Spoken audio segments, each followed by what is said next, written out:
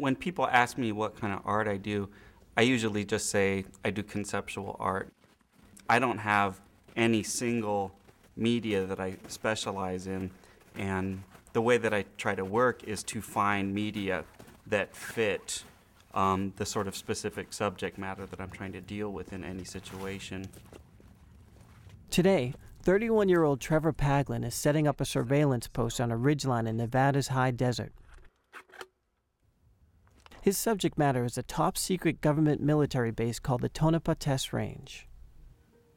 Tonopah sits on the northern border of a vast classified military complex the size of Switzerland. Inside the perimeter are multiple nuclear test ranges and bases, including Area 51, the test site of the U-2 spy plane, and alleged military UFO cover-ups. You can kind of see that tower right there, and then you see that row. So those rows, there's like 80 hangars there. It may come as a surprise, but Trevor feels that his activities are completely within the law because he only works on public lands and never crosses the fence lines. I've never tried to go across one of these borders. I think it's a bad idea for a lot of reasons. There's stories about, people being shot and these sorts of things, but I think that what would happen is that you'd be arrested and given a trespassing fine, and it'd be a big pain in the butt.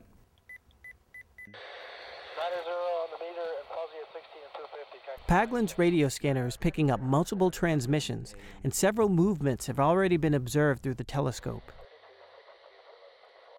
Tonopah has been teeming with activity since its creation in the 1960s. Declassified documents tell us the base was built to house stolen Soviet MiG jets. It was also the home for 2 stealth fighter squadrons. There are other kinds of foreign military hardware at Tonopah, things like Scud launchers or Hind helicopters, Predator drones, which have been in the news quite a bit. I'm not sure what this detachment does, but this is what they're connected to, is these unmanned aerial vehicles. In all of my work, there's an interplay between doing real research and to investigate. And on the other hand, I'm still making art.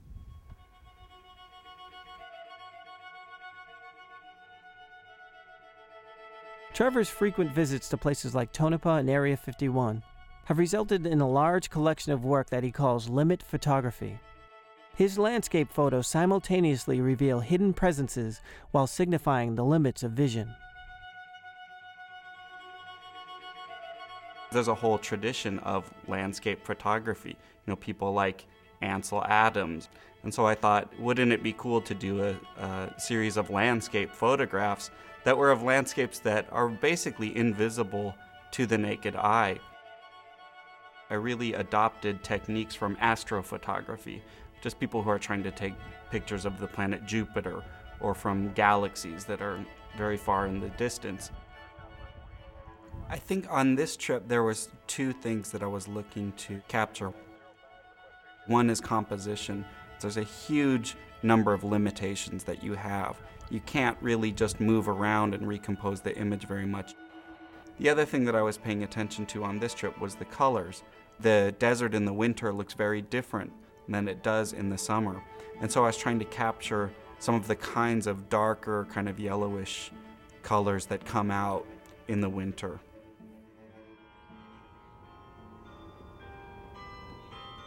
For the past year, Trevor's base of operation has been the University of California at Berkeley. Paglen's artistic interest in military-dominated landscapes is also the subject of his doctoral dissertation in geography. UC Berkeley had an extremely creative geography department, and so I came here and talked to some of the professors, showed them the kind of work that I'd been doing and the ways that I was thinking about geography, and they seemed to think it was a good fit. One of the things that's a little bit ironic about working in this building is that McCone Hall is named after a former CIA director, responsible in large part for building places like Area 51. Tiny Office 195 in McCone Hall is brimming with signs of Trevor Paglen's past and future work. This print here is an image from Tonopah Test Range. This is obviously a nighttime shot, and these hangars were built to house the stealth fighter in the late 70s and early 80s. This is an image from what I assume is some kind of target structure inside the ranges in Nevada, inside the restricted area. You get this kind of painterly look in some of these images. What you're seeing is all the gunk in the atmosphere. This barge is now in the harbor of San Diego. And a lot of people don't know that the Navy built a stealth ship in the early 80s that was sort of inspired by the stealth fighter, which was invented at a similar time. By overexposing the film on my camera, I was actually able to take a picture of this stealth ship. This right here is a piece that I've been calling the prison infiltration and surveillance suit. And what it is, it's sort of a cheap suit that has hidden video cameras and hidden microphones that are sort of built into it. Often these themes expand into large gallery installations. In 2000, Trevor debuted an exhibition called Recording Carceral Landscapes. It displayed the findings of an undercover investigation inside the United States prison system. The exhibition included video footage from his clandestine missions into sites ranging from the Pelican State Prison to the offices of prison financiers.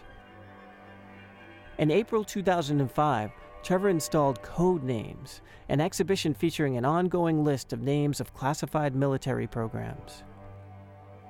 For Paglen, the list is a statement highlighting the fact that the United States is currently spending more money on classified military programs than at any other point in history. The subject of Paglen's next installation is not surprising. Anytime the military does anything, they make patches for it, right? You know about this from like Boy Scouts or whatever.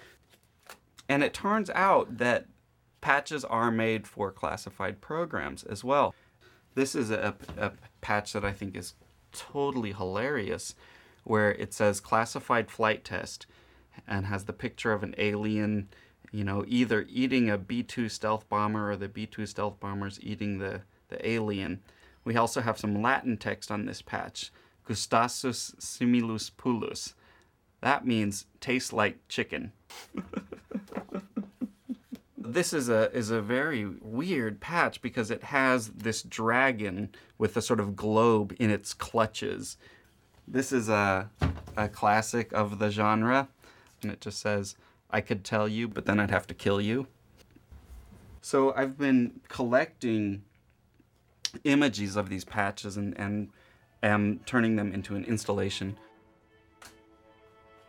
It's a challenge to work on material like this because inevitably you become associated with aliens and UFOs, and most of the people that are interested in this kind of material are conspiracy theorists.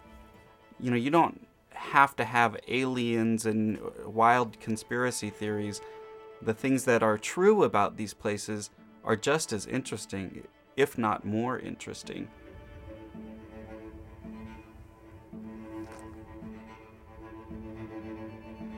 On this visit to Nevada, Trevor has brought along his friend Aaron Gatch. This is the second time I've come out with Trevor to go look at a secret base. The first time was going to check out Area 51.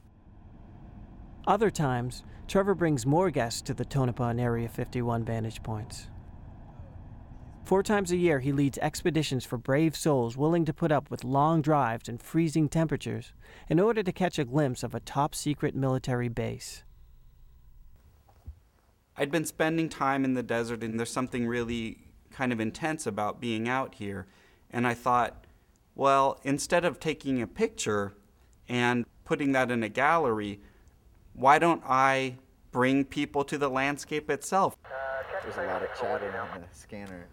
The trips can convey a very different sense of what these places are all about than the photographs can. But I like them both. They just say different things. A place like a secret base, it's a void, it's a nowhere. It's a space that obviously exists but doesn't get mapped. There is something weird about having to hike out into the middle of nowhere and climb up to 8,000 feet to be able to see stuff that's being funded by your tax dollars. There's something scary about that. This is happening in your backyard, and you don't know what it is. Yeah, there's something creepy about that.